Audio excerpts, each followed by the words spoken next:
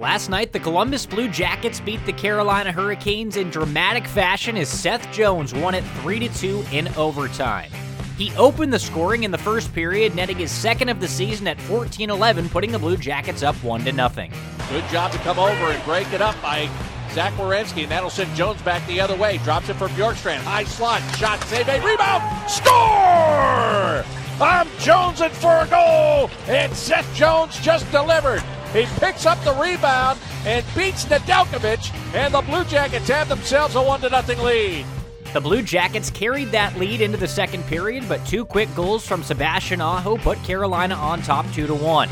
Then at 17:50 of period 2, Kevin Stenlund netted his fifth goal of the season to tie things up. Bjorkstrand cuts it off, brings it back in, throws it on the right side to Domi across. Stenlund with a shot, and he scores!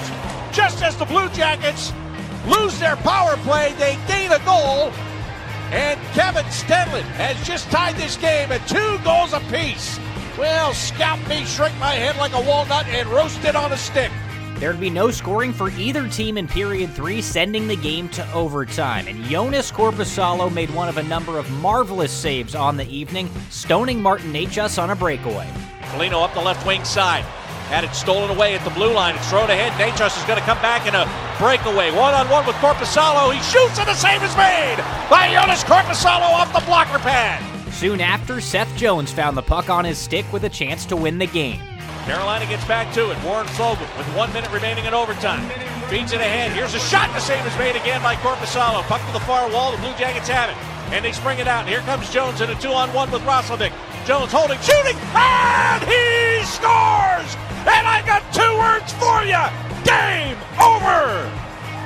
Seth Jones got the first one, and he got the last one. And the Blue Jackets win this game 3-2. With the Blue Jackets win and a Chicago Blackhawks loss in Tampa, the Blue Jackets are now just 2 points out of the final playoff spot in the Discover Central Division. After his game winner, Seth Jones talked about an effort to become more involved in the Blue Jackets offense. Yeah, I was up on the play quite a bit, just trying to be aggressive. Haven't seen it much this year, and I want to get that in my game a little bit more moving forward for this team. And my teammates found me when I was jumping and tried to make some plays off the rush. So I think we've kind of seen in the past couple of weeks us moving the puck a lot better throughout the neutral zone. I think a big part of that is getting out cleaner out of our defensive zone and not spending as much time there, and that gives our offensive guys more time with the puck and more chances to make plays.